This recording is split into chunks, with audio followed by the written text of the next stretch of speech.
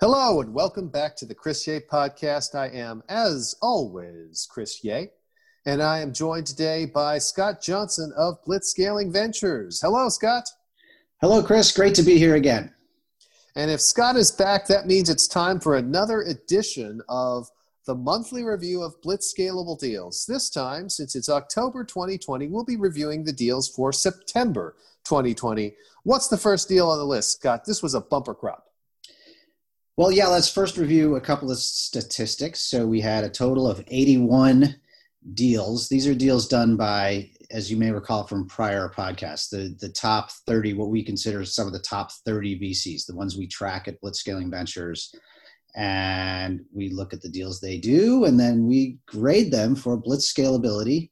And there were 82 total, 20 of which warranted further consideration. So we narrow it down to ones that, have some indication they might be winner take most markets. And we look into them further and try to understand, how strong are the network effects, how good is the distribution opportunity, and et cetera. And that's what you'll hear in detail about all the companies that we look at. But we actually got more than usual hits on ones that could possibly blitzscale. There are a total of 5 that we think could blitzscale. That's a pretty high number. We're only going to go over 3 of them today, the 3 top scoring ones. And the first one is going to be a company called Bunch. This is a Series A and $20 million led by General Catalyst. And Bunch is a really interesting company. What they do is they have an API so that you can play mobile games with your friends. And so it's essentially a way of overlaying video chat on top of mobile games as you play, and you can play the game simultaneously. And it's something that has been available on computer games and to some degree console games for a long time, but not mobile. And Bunch wants to make it really easy for game developers and publishers to make that happen. And we think this is pretty cool. So, Chris, do you want to just start by talking about gaming in general and how blitzscaling applies to game companies?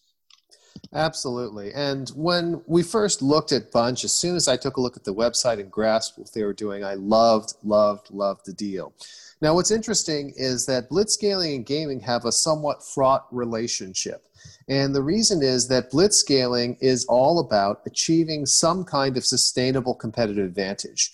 Whereas the gaming industry is often known as a hits-driven business, where if you can't come up with another hit game, every game that you create eventually fades. Something like Angry Birds is a huge hit and carries on for a number of years, but it's not going to be around 20 or 30 years later.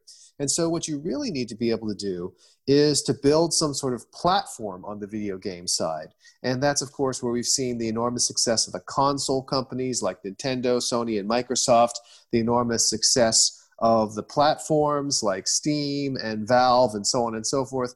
And so what's interesting about video gaming is, yes, you need the hits, but building some kind of platform, building something where there is a lot of applicability rather than just looking at individual games, that's how you successfully blitzscale in that industry.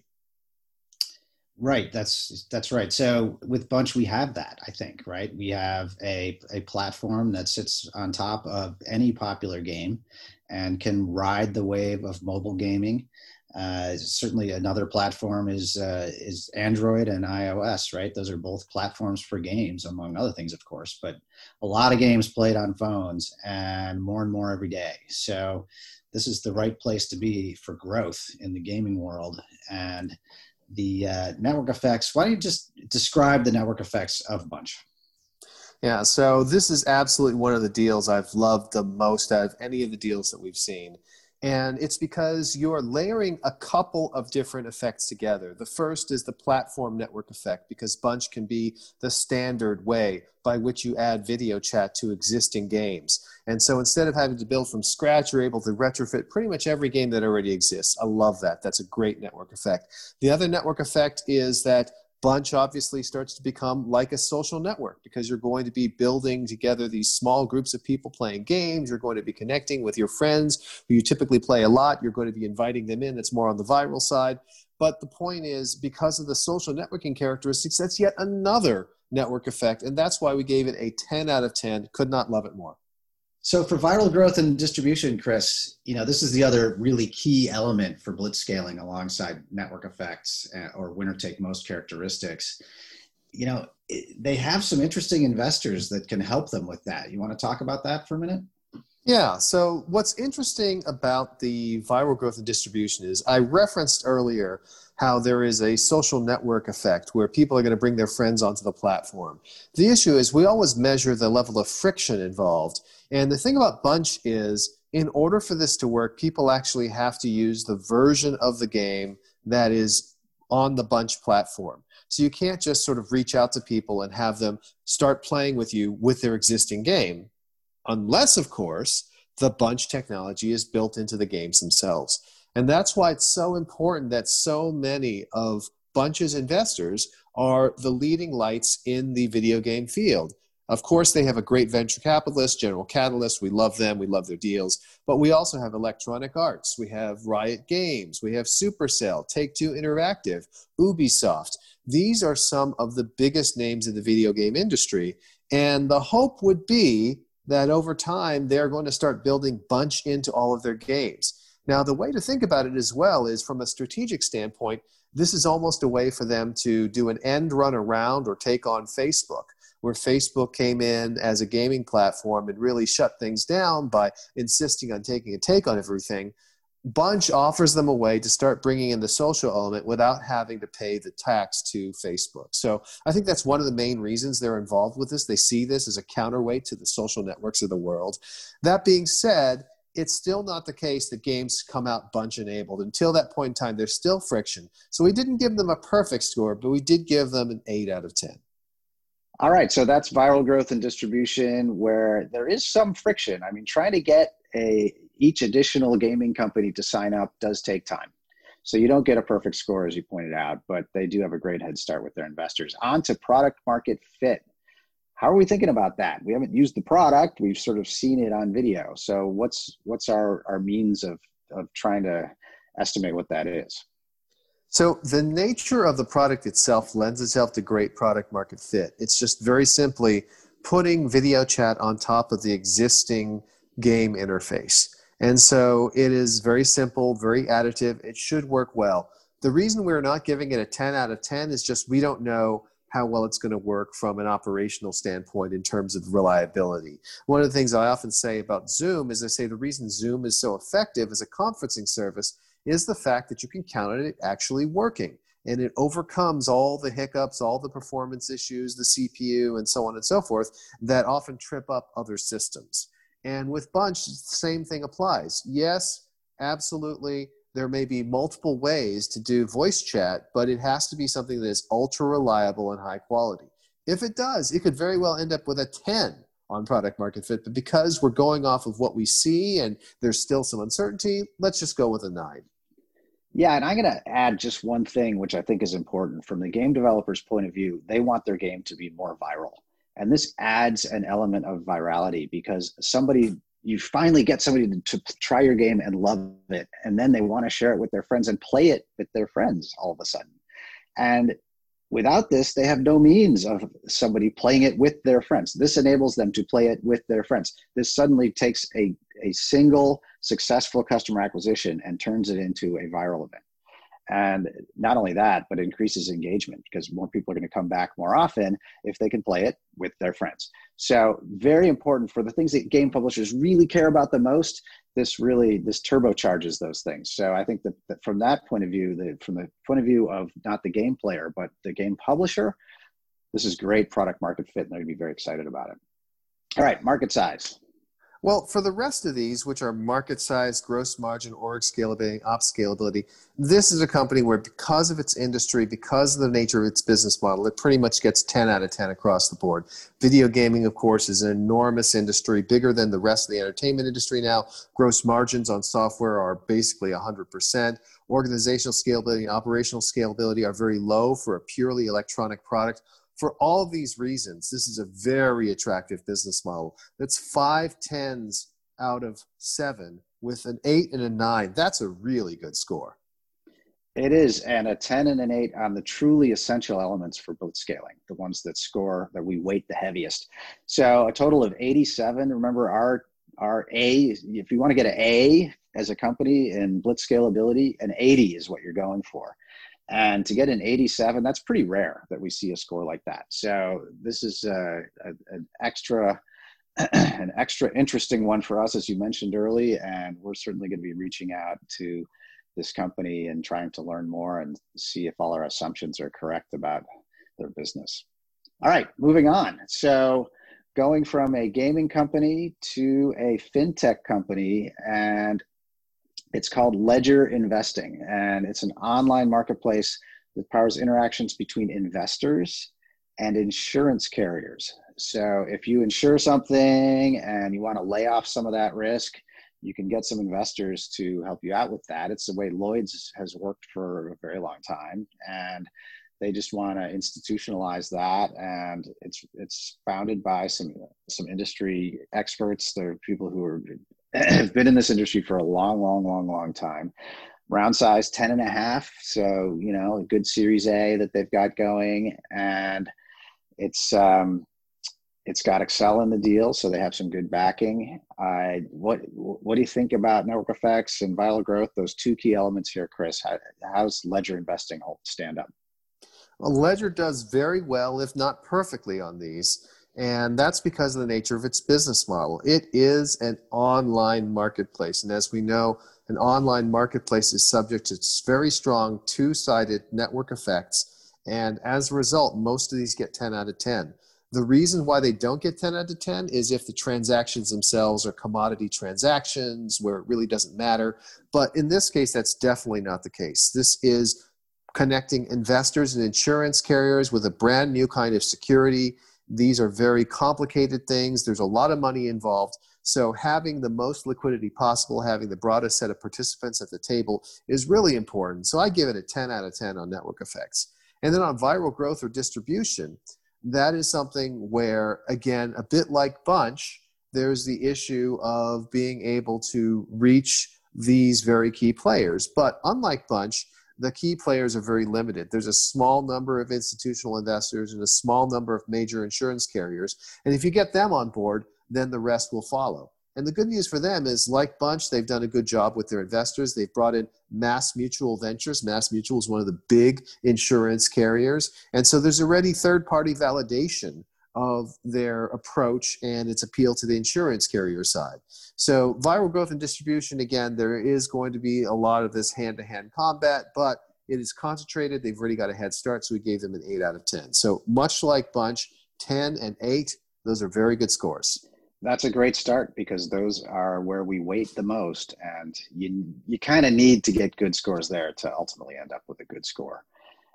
Let's not forget trust in the network as well when we're talking about network effects. If it's a network where trust in the network doesn't matter that much, then it's less sustainable. In this case, building that trust with both sides of the marketplace is key. And look at the New York Stock Exchange, look at NASDAQ. Those are other financial marketplaces where trust in the network is not as important as liquidity, but nearly so. And those have certainly endured and printed money for decades. So that's what we're hoping will happen here. Product market fit and market size. How do you think about those two? Well, product market fit here is good, although, again, it remains to be seen. They are trying to do something new. This is not the typical way that insurance risk has been handled in the past, but it is a way that the financial services industry has handled risk in the past. So it's not like it's completely new. It's just that there are a lot of conservative folks involved in the industry. It may take them a while to come around. So we can't give them the perfect score because it's novel enough. We're giving them an 8 out of 10. But nonetheless, this is something where I would expect the product market fit to actually improve over time, not necessarily because of improvements in product, although I'm sure those will happen, but because of the education of the market. Well, and let's not forget, this is a moment in time where interest rates are zero and investors are dying for yield. And they can find some yield in these insurance products. Boy, are they going to eat it up. So I think, that certainly props up the product market fit score from the buyer side of this equation. Excellent market size. Yeah, market size here is absolutely enormous. We're talking about the insurance industry, which is absolutely colossal. There are trillions and trillions of dollars involved here. And there's the opportunity to touch much of that industry because you're talking about taking this gigantic asset class and really securitizing it and making it more available to investors. So that is a 10 out of 10 if I've ever seen one. Yeah, and so gross margin, again, they have a take rate here. It's 100% gross margin on the take rate minus, a little bit of technology that's underlying it. So there's a high gross margin here. And then scalability, organizational scalability, they took a little hit. Why is that? So they took a hit because this is a highly regulated industry. And it is some pretty big players that are involved on the investor side, on the insurance carrier side. So we're talking about something that will likely begin as a very high-touch operation where you'll have a lot of compliance personnel, a lot of legal fees and lawyers and things like that. These are all going to hamper the organizational scalability. It's not like when you have a picture-sharing social network or something where there's basically zero need for people. So there is a strong need for people. There's going to be institutional salespeople. There's going to be compliance personnel. It's going to take a while. And that's not to say that you can't grow. It's just to say that it's not as easy to scale as an Instagram. Yeah, and that in a sense becomes a advantage, right? Because to replicate all that and all the compliance and the regulators and just dealing with all that, it takes a real specific skill set that's difficult to assemble. And once you figure that all out, it becomes a barrier to entry. So it is it's a challenge, but on the other hand, if you do it well, it can become a barrier. But that's a 6 out of 10 because it is something that drags down scalability a little bit. And then operational scalability, this is technology. It's in the cloud. It's something that you shouldn't. The cost does not go up with the organizational costs. It's not linear. It's far from that. So we give them a 10 out of 10 there, like most cloud services. So overall, I think it's worth mentioning on the operational scalability. You have to think about this in comparison to a traditional exchange like a New York Stock Exchange or something like that. The reason it's even more scalable and so beautiful is that the average transaction size is enormous. It's not as time sensitive, right? These are not securities that are being traded on a microsecond by microsecond basis. So you don't have to worry about spending 10 times as much in order to shave off a few microseconds or nanoseconds or whatever the case may be. And it's just a relatively smaller number of players. There aren't millions of retail investors that they've got to handle the order flow of. So all of these simplify the scalability issue and make it easier for them to scale than a traditional exchange. Right. So final score, 83. 83 out of 100. Again, above 80. Again, an A. Not the A plus that Bunch got, but definitely an A. And it's something that should very much consider scaling as fast as they can so that nobody else takes this market because it could be an incredibly lucrative market to own. And that brings us to our third company, which we're back to gaming, Chris. And I think this is a particularly interesting company at this moment in time because Roblox, which is essentially what we call YouTube for gaming. You have a bunch of creators of games and there are a bunch of players of games, and in Roblox, they sort of exist in a parallel universe of gaming, and it's on mobile and it's grown like crazy. It's a wonderful social network where you have game creators and game consumers, and there's a lot of money that gets thrown off and it's a platform, as you talked about. This is a platform for gaming, the Roblox. But Roblox has one challenge, which is that their demographic kind of ends at college age. So they sort of keep people up through high school, but then people high school and beyond, which is a large component of the gaming community, are not using Roblox. They're moving on to console games, and Manticore thinks they have an answer to that. Yeah, Manticore is a fascinating company. Again, very different from Bunch, but very similar. You may recall I was talking about the importance of building platforms rather than just trying to build individual games. Well, Manticore has built a platform. It's a PC gaming platform right now, which is not a console, but rather games that are played on a PC or Macintosh. Right now it's PC only because that's the majority of the market, especially for gaming.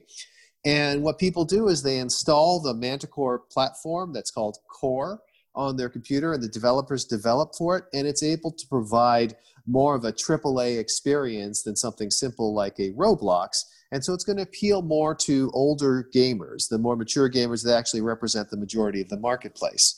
And the reason there are really strong network effects here is the same thing that we've seen with Roblox. As we said, YouTube for gaming. If you have the most creators, you're going to get the most consumers. If you have the most consumers, you're going to attract the most creators. And from what we can tell, they've done a great job of this. For example, one of the stories I found was that a particular convention did a contest, and 100 different people created Dungeons and Dragons themed games on Manticore's platform. The fact that 100 people were able to do this just for an individual convention is a great sign for the ability of people to just create something, and then also for the ability to tap into all these built-in audiences in the future. So the network effects of the platform are very strong, and we gave it a 10 out of 10. Yeah, and well-deserved. So 3 companies in a row that got full credit for the network effects, and that's not something we see every month by any means. So this is a bumper crop. Let's talk about this round and the investors for just a second before we talk about viral growth and distribution. So the A round was done by Benchmark, which we all know is neck and neck with Sequoia and Greylock, perhaps, as the premier investors in Silicon Valley. And people might argue about who's at the top of that, but these are top tier investors that we're talking about. And following them in is Epic Games. And of course, Epic is one of the premier game developers for consoles and PCs. So that's a terrific investor to add. And, it's really important that the publishers, the game publishers, are on board here, and Epic joining is going to help with that.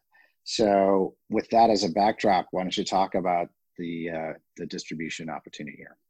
Well, and that will actually start to involve in their third investor, Rock Nation, which is to say Jay-Z.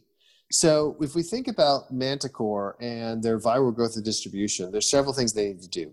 They need to be able to make developers aware of it, and that's what they're doing by partnering with conferences and other things like that. I think the Rock Nation relationship will help them quite a bit with that as well. And then they also need to get distribution to the individual consumers of computer games, the PC gamers that are their target market.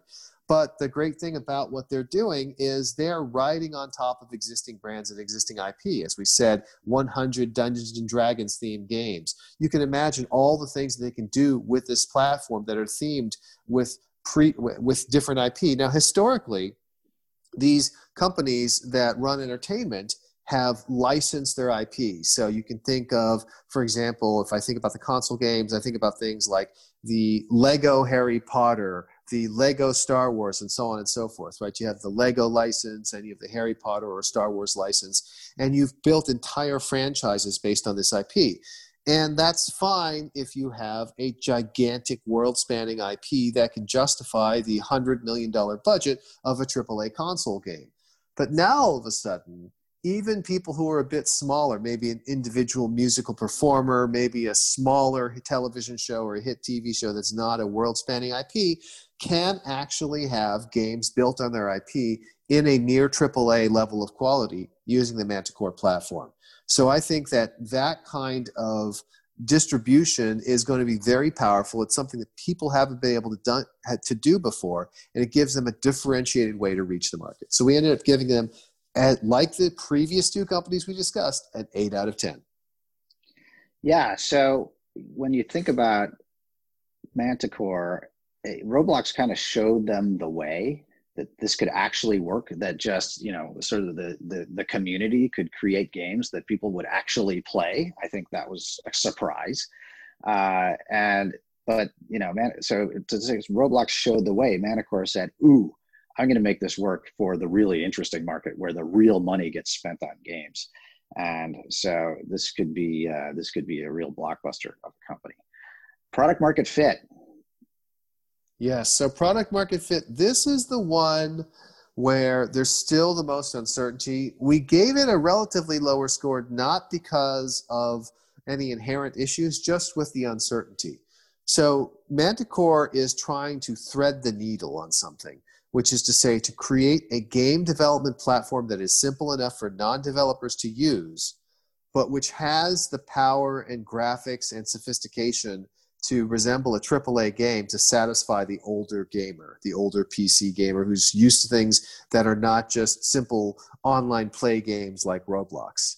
And so that is a delicate needle to thread, because the more powerful you make the platform, the less accessible it is to the inexperienced developer. The more you cater to the inexperienced developer, the less powerful the platform. And so the big question is just how well have they threaded the needle? And because they're still very early, it's hard to say. So we're still provisionally just giving them a 6, but that's based on uncertainty. They could easily boost that higher. And that's the sort of thing that we might revise after talking with the CEO.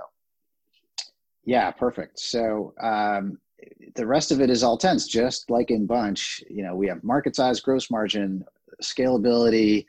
Really hard to knock them for any of those. This is extraordinarily scalable. That's what makes the gaming industry so great. You create a wonderful game or a wonderful game platform, and it just scales, and it scales into an enormous market. So it's just a terrific blitzscaling opportunity if you can pull it off, and maybe they can. They've got the investors behind them and the good head start that could lead to quite the lightning in the bottle opportunity here.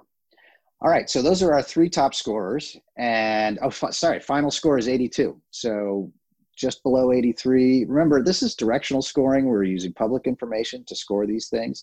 It's the first filter we use at Blitzscaling Ventures, and as Chris mentioned, then we go and contact the company and really understand their business better and revise the scoring and revise our point of view. But we want to at least get a good score before we enter that next phase, and we've got 3 this month that really showed some great scores. So we're excited. All right. So one company that caught our eye that did not score as well, it caught our eye because there is a network effect here. It's just not as strong as the ones that we just went over, but it's a fascinating company, and it's called Fan Controlled Football League. And Chris, you want to explain how this works? Yeah, so the Fan Controlled Football League, which has raised money from Lightspeed, which is, of course, a premier firm, along with Verizon Ventures, Correlation Ventures, and Alexis Ohanian, who is the founder of Reddit and also perhaps very well known in the sports world as the husband of all-time tennis great Serena Williams. Anyways, the Fan Controlled Football League is a fascinating concept that I just love the idea of, even though I don't love the business. And the idea is, what if you created an entire football league, and that's American football, not soccer, but created an entire football league where all the teams are controlled by fans, which is to say, if you're the fan of a club, while the game is going on, you actually have an app on your phone and you're making play calls. And based on whatever play call the most fans want to go with, the team actually runs those. So it's every football fan's dream, which is the ability to draft players, the ability to hire and fire coaches, the ability to actually call the plays during the game. And that's what makes it so enormously appealing. And there are network effects involved in the sense that if you build an actual league, you've seen how the major league sports here in the United States have been able to essentially maintain a monopoly for so long. Many people have tried, for example, to take on the National Football League and failed. People have tried innovations around the edges for baseball or hockey and so on and so forth. But guess what? The major leagues, once they're firmly established, are almost impossible to dislodge. So in that sense, there could be a very strong network effect. However, when it comes to creating a brand new league, it's very difficult to get this set up. There's a reason why these leagues have failed. But I think the Fan-Controlled Football League is very smart in going in a very different direction. Instead of just sort of saying, hey, here's another league just like every other league, it's here's a league where you actually control the action. Yeah, it's taking the old term armchair quarterback to a whole new level. And I think it's fascinating. And it's also sort of taking DraftKings and doing sort of the next evolution of getting fans involved in the sport that they are passionate about. So we'll see. It'll be interesting to track. We're not investors here. We're fans of the Fan Controlled Football League, but no more. All right, that's it for this week for the companies we're going to discuss. Any final word, Chris, before we sign off? I would just say that this was an incredible bumper month. It's very rare. We see so many interesting companies. As you can tell, you can hear the excitement in our voice as we're talking about companies like Bunch and Ledger and Manticore, and even a company like the Fan Controlled Football League, which is not a high scorer, but really doing interesting stuff. I think that what we've seen now that we've been watching deals for this period of time is that the ingenuity of entrepreneurs is incredible. And there are just still so many great opportunities to build amazing companies. Perfect. Well, thanks for having me on, Chris. Much obliged, Scott. It's always great to have you here, and I will be looking forward to having you back in a month when we're going to talk about October deals. This has been the Chris Ye Podcast, and on behalf of Scott Johnson of Blitzscaling Ventures, thank you for listening.